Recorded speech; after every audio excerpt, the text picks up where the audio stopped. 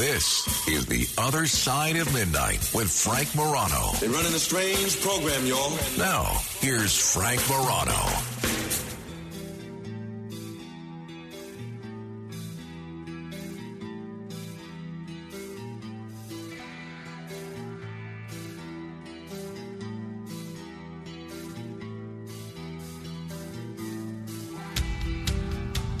This is The Other Side of Midnight. I am Frank Morano.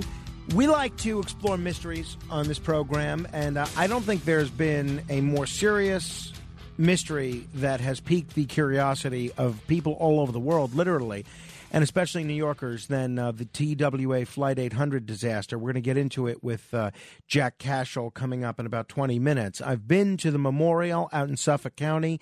It's still incredibly breathtaking to see all those flags of all those countries of people that died in that airplane. It's very, very sad. We're going to get into it with Jack Cashill. Of much less serious concern is another interesting mystery. It was written about in the New York Post yesterday or today. I don't know what day it was in print. I don't know if it's in print. I think it's in print today. So I read this article yesterday. My wife brought this to my attention. People across the country have been receiving mysterious empty packages in the mail. And experts are blaming, of all things, shenanigans by third-party merchants on Amazon. This is what the New York Post is reporting. A flurry of yellow padded envelopes have landed in residential mailbox across more than 30 states over the last several weeks. That's according to Safely HQ, the consumer reporting website's founder estimates the mystery packages could number as high as 10,000. While recipients mainly have been puzzled, some have expressed alarm, fretting that their names and addresses may have been leaked in a data breach. Some have braced for the worst, speculating that the apparently empty packages might contain something sinister and invisible.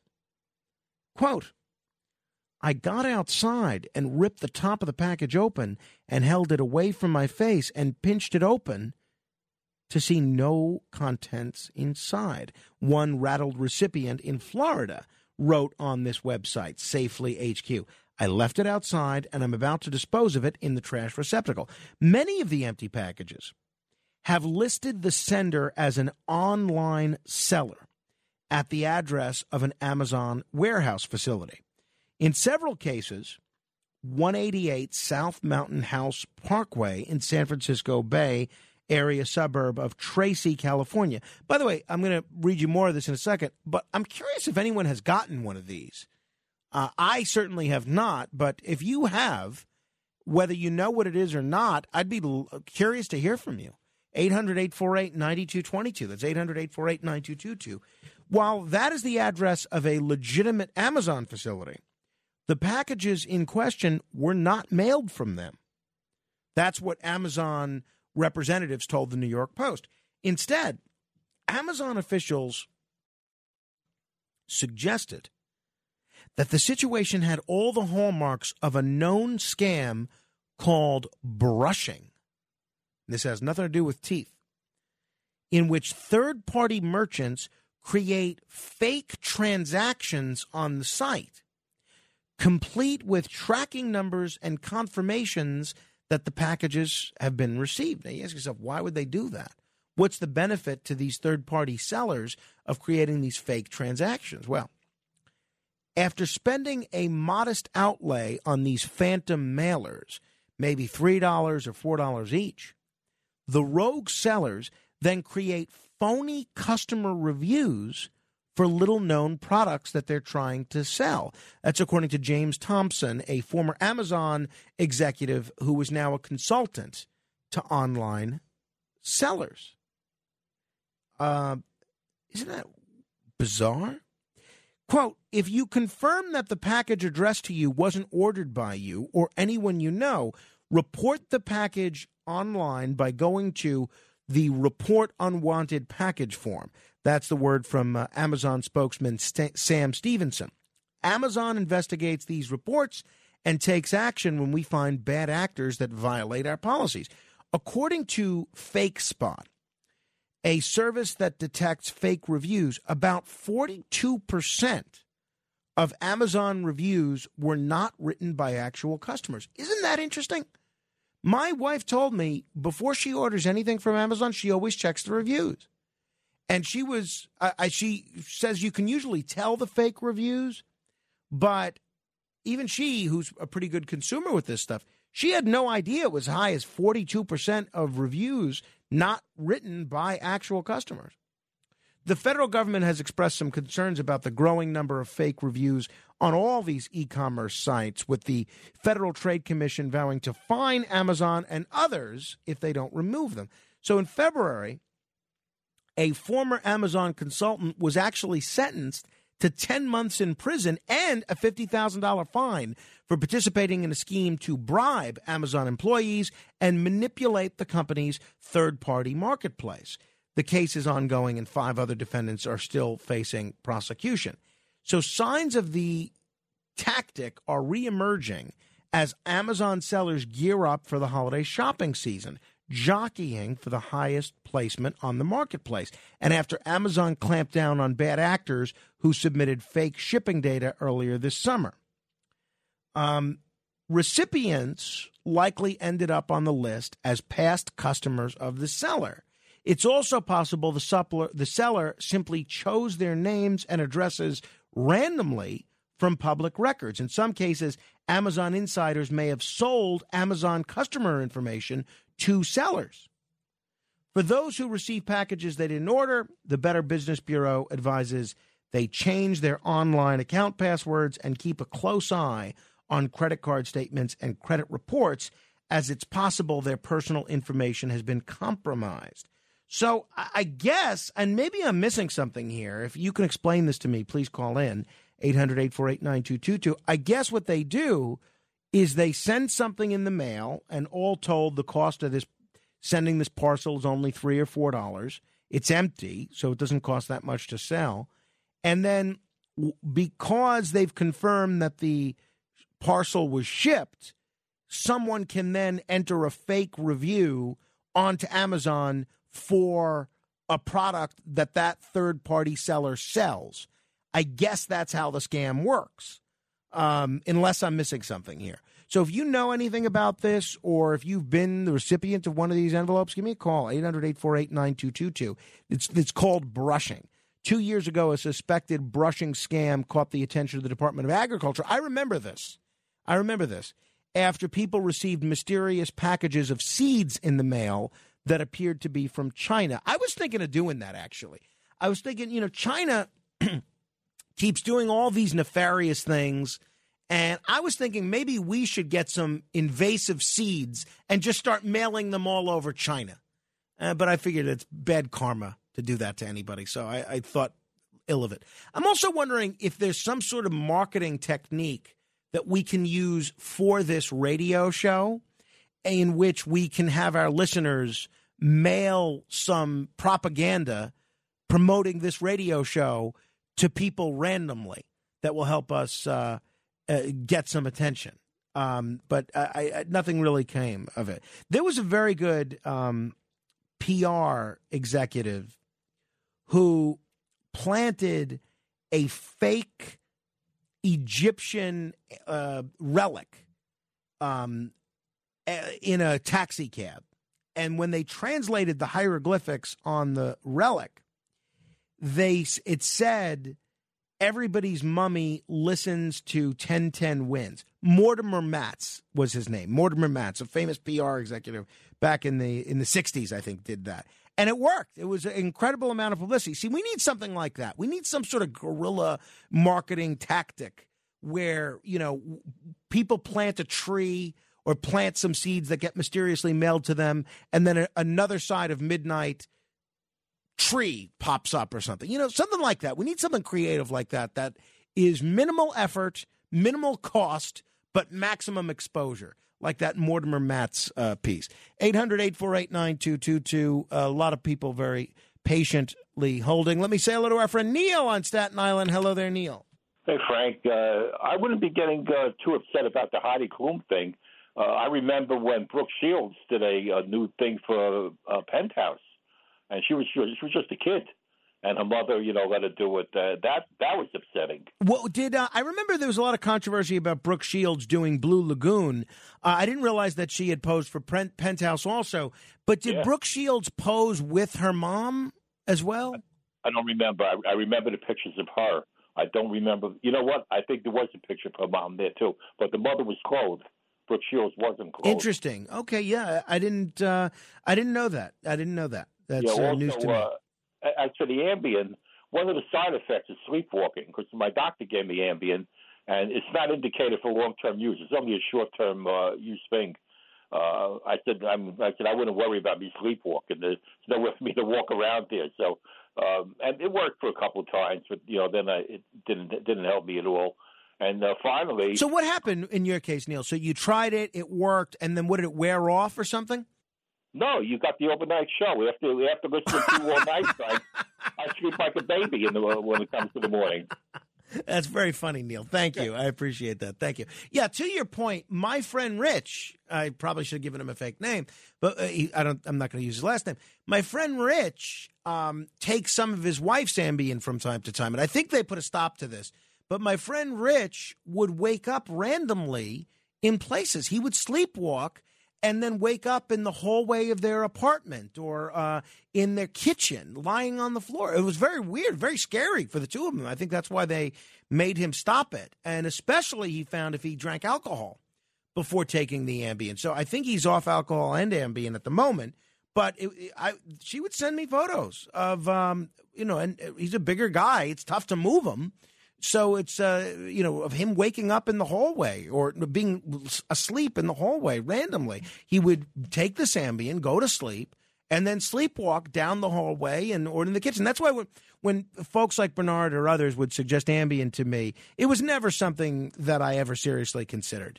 800-848-9222. Before we get to Jack Cashill, let me say hello to Andy in Pennsylvania. Hello, Andy. Hey, Frank, how are you? Great, thank you.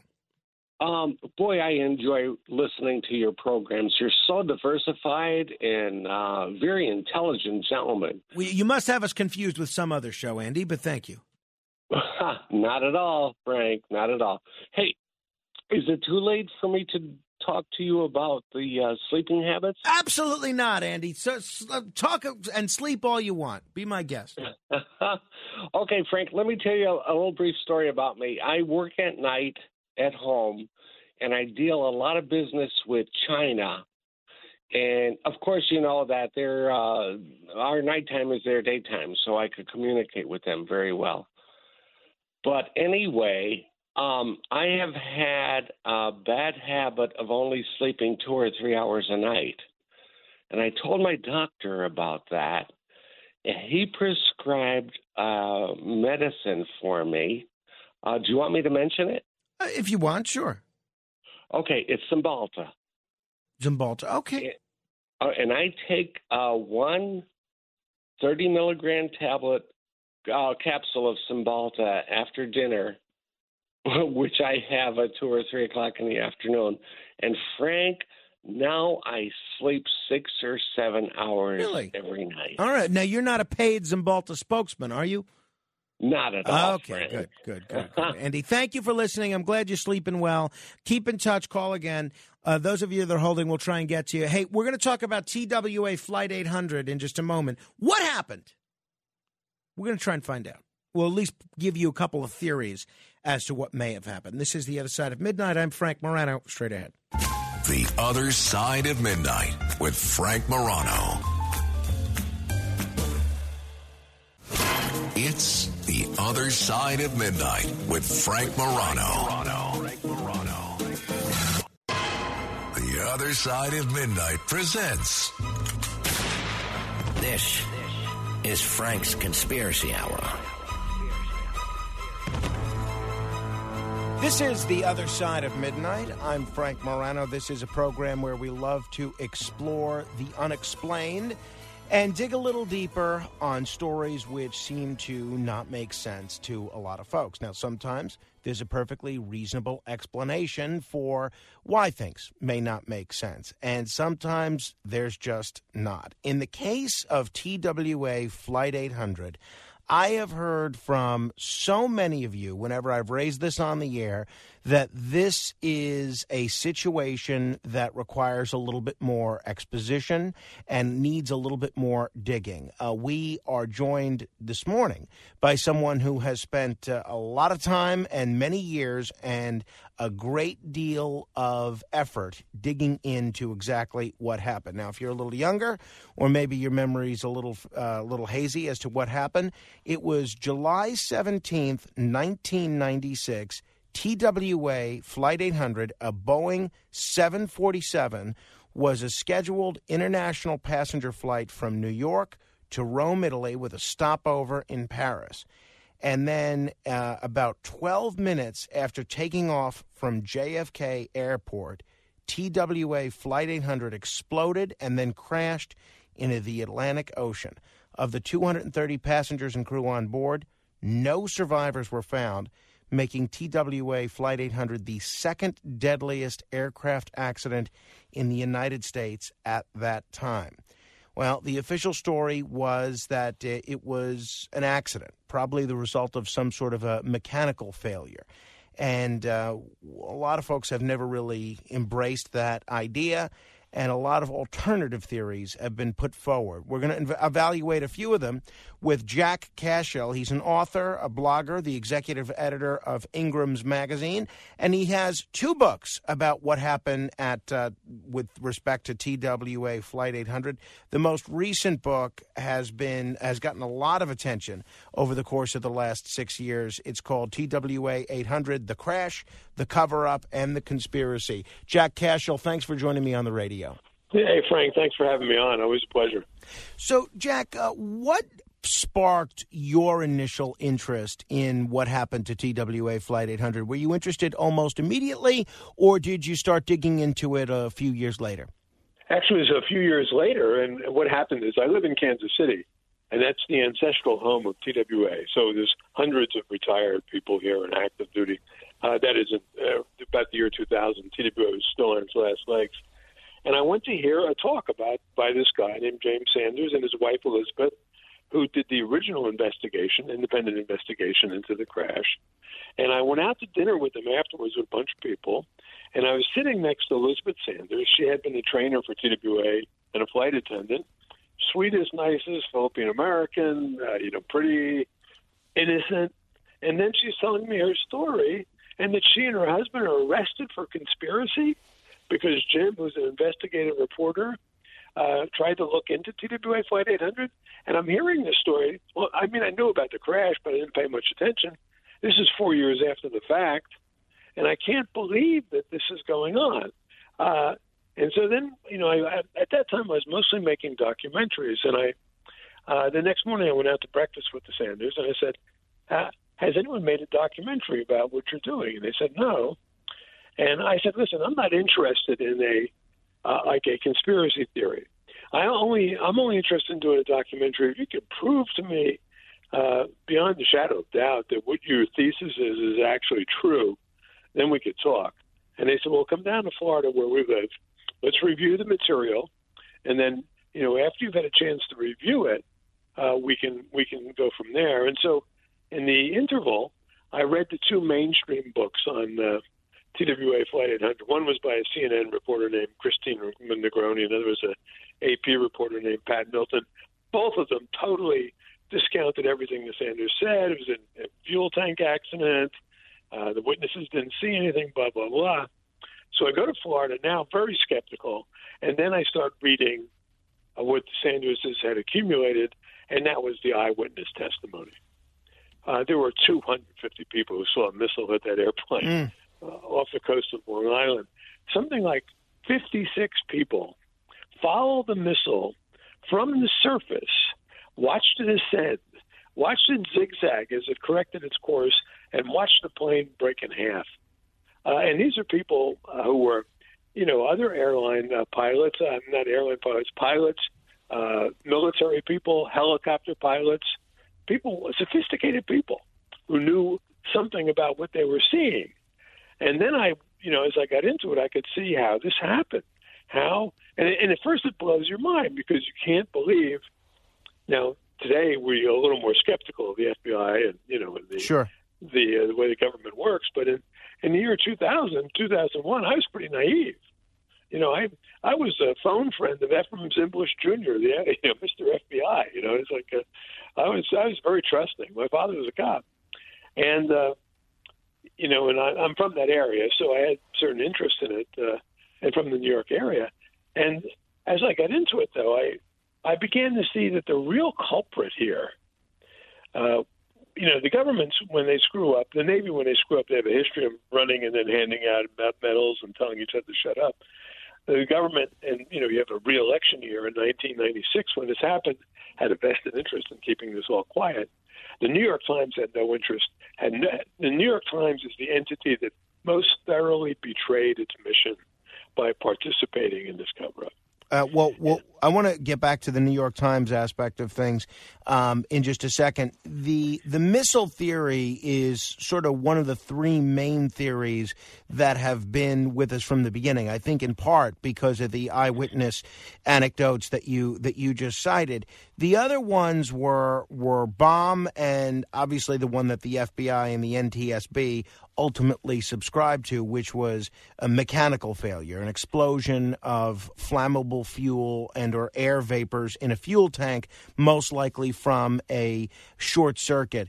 Before we get to the missile theory, why is the official story that mechanical failure led to this sort of an explosion? What evidence is there to suggest that that's not accurate? Well, in the history of Jet A fuel, which I became sort of standard probably at least 50 years ago, there had never been a midair self-combustion explosion of any major airline, let alone a 747. In the 25 years since, there's not been another one. So it was a uniquely anomalous event. A uniquely anomalous event when hundreds of people were seeing an object ascending towards the plane, when the radar was picking up the missile, when video had been made and aired on MSNBC that first night for a couple hours before the FBI seized it. So all of the evidence, I don't buy into conspiracy theories easily. To me, unless there's an overwhelming logic and unless all evidence points in the same direction, then you just have a bunch of anomalies. Okay, Building 7 falls down on, September 11th. That's an anomaly. You find me a logic for that larger to fit into a bigger picture. But with Flight 800, every single variable pointed in the direction of a missile attack on the aircraft. In terms of the theory that we heard a great deal of at the time, that it was a bomb of some sort, why is there that a faulty theory for the people that buy into that aspect of it? Well, it never made sense in the first place. What happened is on day one and day two, there was real talk of missile. That's all anyone was talking about. And you can go back and check the New York media at that time.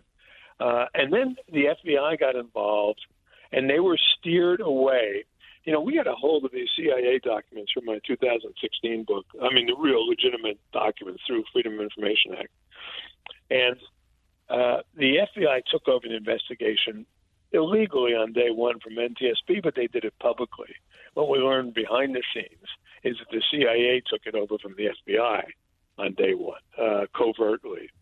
But what the CIA document says, you have the analyst bragging about how the head of the FBI missile team had said that there were 144 excellent eyewitnesses to a missile attack on the plane, and he bragged how he got them to suppress that information. And what the FBI did then, because they had to come up with some explanation, and there was explosive residue all over the plane from the missile blast, is they came up with a bomb theory because it was less scary than a missile. Bombs you could check for. You could have dogs. You could do things. By the way, this crash takes place 2 days before the start of the Atlanta Olympics. So there's high anxiety. I mean, if it was a missile attack on the airplane, you'd really have to shut down aviation over the East Coast. That would have been disastrous in any which way. And so the bomb thing, and that's what the New York Times runs with. So as late as August 23rd, now we're 5 weeks after the crash, they run a headline above the fold Prime evidence found that the explosive device in cabin destroys TWA-800, right? And then within a month, they made all of that go away. All of that explosive residue, all those headlines, all went away. In the meantime, the New York Times there was something like 244 eyewitnesses to a missile strike who saw one way or another. I mean, not the explosion after the fact, but saw an object hit the plane. The New York Times interviewed exactly 0 of those people.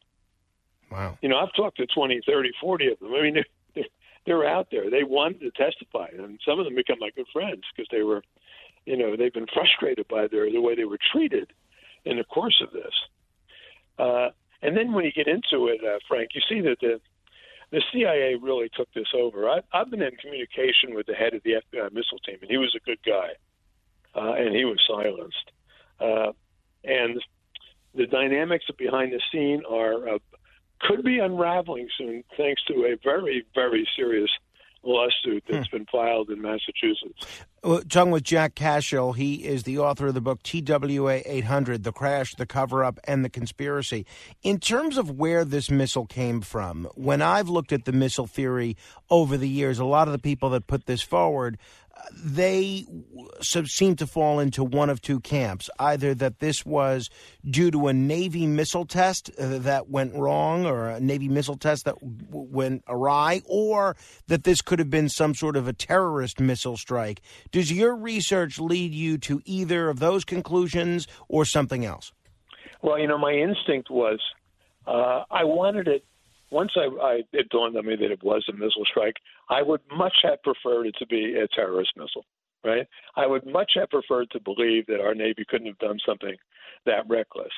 However, I will tell you this, Frank. I mean, now I will tell you this with 99% confidence that our Navy accidentally shot down the airplane.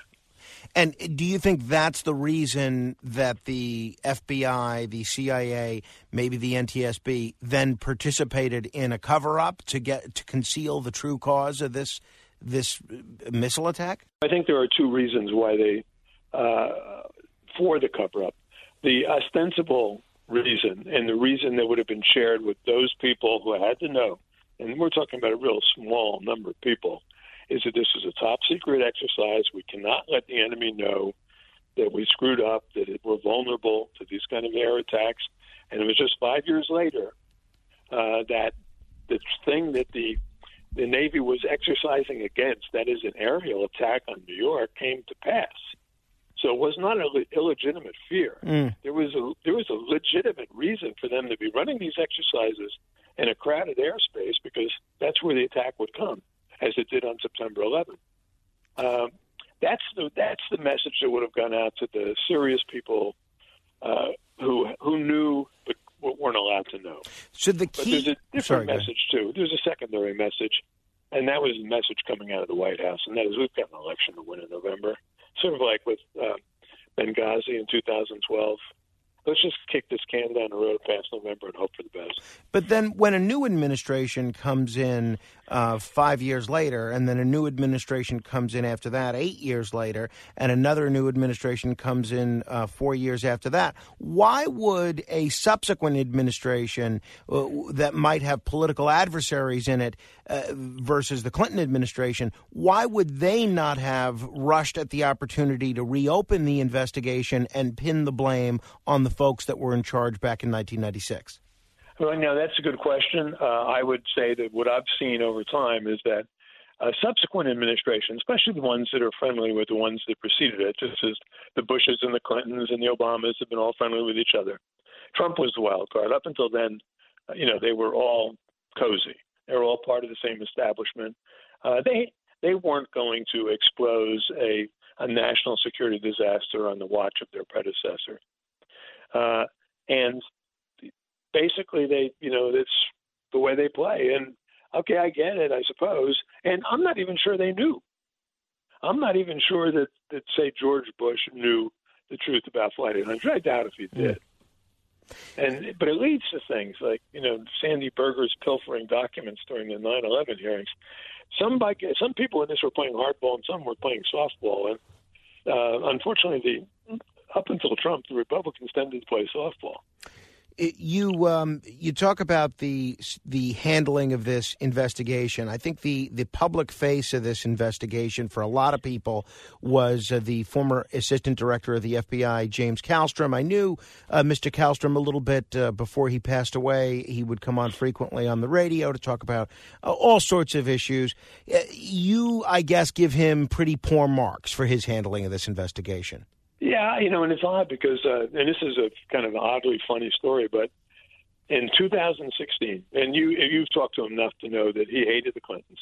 He wasn't like a Clinton. Well, exactly. That was my next question. You anticipated my next question. What, almost every conversation that we had, he would just kill Hillary Clinton. Why would he have saved the bacon of the Clinton administration? Well, that question that bugged me too. So what I did is I had a private detective friend of mine, private investigator, get a hold of his address before the election of 2016.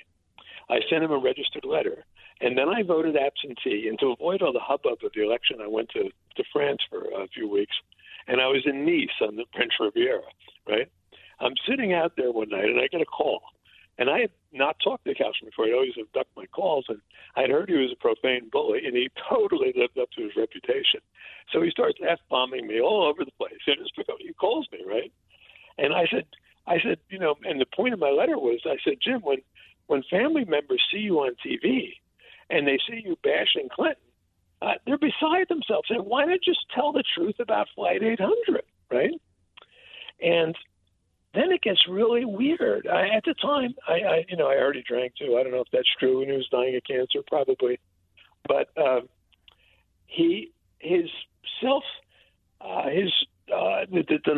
state of denial that he was in astonished me. At one point, he says to me, "Are you trying to tell me," it's like he never heard this before, that a terrorist missile took down the plane? And I said to him, "Jim, I wish I were telling you that. I'd rather tell you that. But after looking this for years, I've looked at it. Unfortunately, it's our Navy that shot down the plane." Then he goes totally ballistic on me. F-bomb, F-bomb, F-bomb, F-bomb.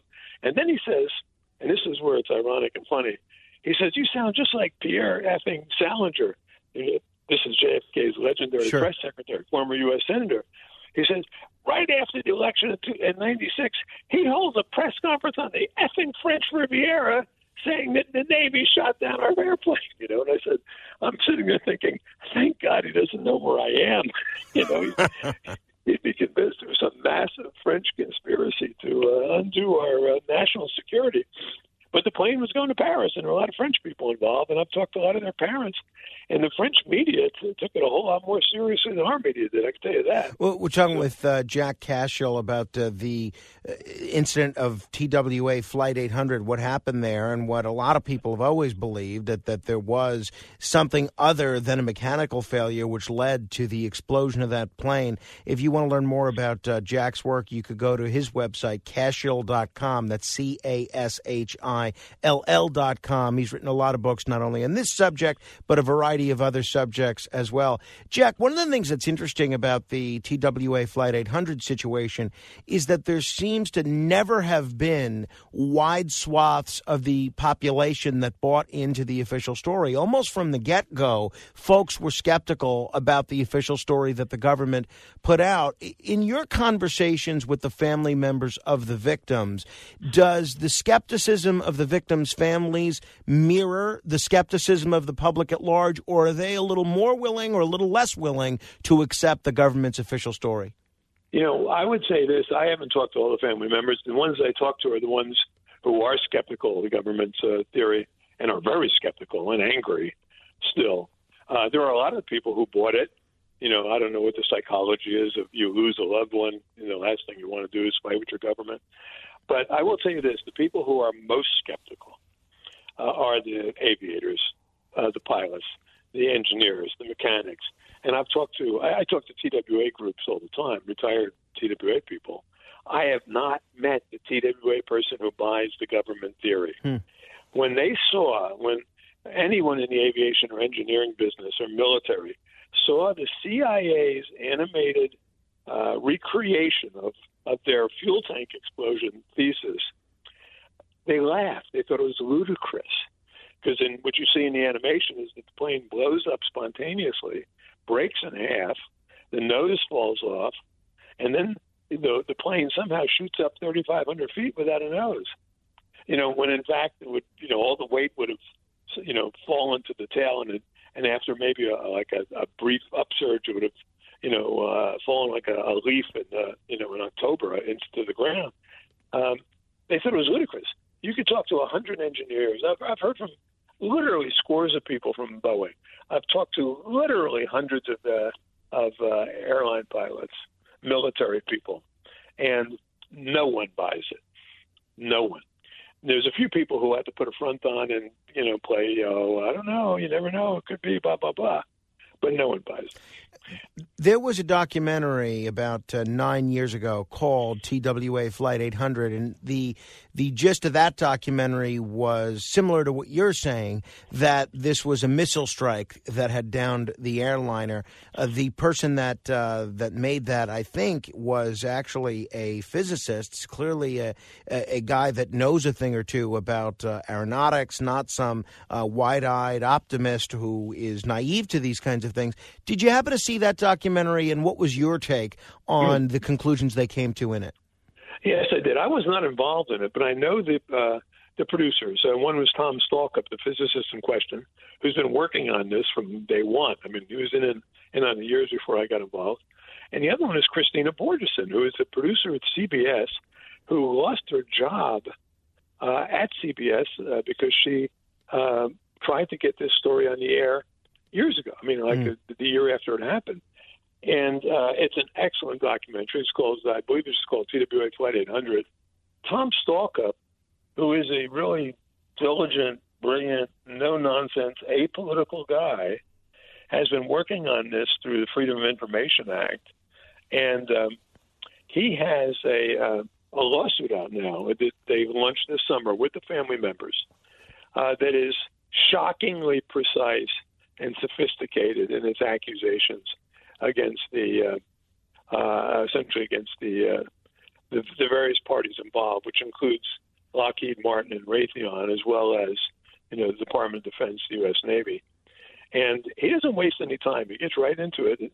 The central argument is this. He goes, quote, after the incident, the federal government released a false report contending that the explosion was the result of an electrical fire in the airplane center. And then he goes on to say the real cause, the suit, he says in the suit, was, quote, an errant United States missile fired at aerial target drones flying nearby. I'm not in communication with Stalkup, but his work has been really impressive, and I totally agree with him. Obviously, we're going to see where that lawsuit goes. From your perspective, what would you like to see happen? Would you like to see this investigation be reopened? I would like to see the truth come out. If they reopen this investigation seriously, they could have it resolved in a month. I mean, all the information, all the evidence points in one direction. They know that. And, they spent 4 years previously, the NTSB did, to come up with just some plausible scenario. And Stalkup, he was a graduate student at the time, and the video is available. Those who want to see the NTSB hearing. He's sitting out in the back, and it's kind of funny in a way, but he has the guy, the NTSB representative, is talking about what the eyewitnesses saw and how they were all confused, et cetera. And then you hear someone in the back yell out, "Ask the eyewitnesses." None of the eyewitnesses, and these include military pilots, fishermen, pilots of other airplanes, passengers on other airplanes, was allowed to testify. Wow. And that tells you just about all you need to know. Last question, and then I'll let you get to bed. And I appreciate you being so generous with your time. We've been talking to Jack Cashill. He has 2 books on the TWA Flight 800 incident. One is called First Strike, and the sequel to that, which delves even further down this rabbit hole, is called TWA 800 Crash, Cover-Up, Conspiracy. Whenever, you know how cynical I think, Jack, that talk radio listeners can be, and yes. New York York talk radio listeners take that to a whole new level. And I know there are going to be folks calling in seconds and emailing me for days questioning your motives, essentially saying, well, look, there's a lot of money to be made if you write books and you make documentaries and you go on podcasts and radio shows saying that the official story is flawed. What do you say to those folks, Jack, who may be saying that you're trying to push an alternative narrative so that you could be the beneficiary of increased publicity or increased book sales or anything like that? Well, first of all, I used to work in advertising. That was where the money was in my current occupation. No, I also went to high school in New York City. I grew up in the area. I know those people well. I would say to them this: go out to Suffolk County and talk to anyone, right? Especially talk to the Suffolk County Police, the Suffolk County Marine Patrol. Those were the only straight shooters involved in this whole investigation. The people who are listening on Long Island know exactly what I'm talking about. You're not going to find many people on Long Island saying, oh, Jack, what's he just making this stuff up? They know. They've heard the stories from their own. They know the eyewitnesses. They've talked to people who've seen this and been involved and had their, all these mysterious things happening around them. They're the best people of all to talk to. Jack, it is a real treat to talk with you. I hope we can do this again soon. Hey, Frank, thanks for giving me the time. It's a real treat. Thank you. If you want to comment on any portion of our conversation, agree, disagree, further questions, whatever the case may be, let us have it. 800-848-9222. This is 800-848-9222. You're listening to The Other Side of Midnight. Straight ahead. The Other Side of Midnight.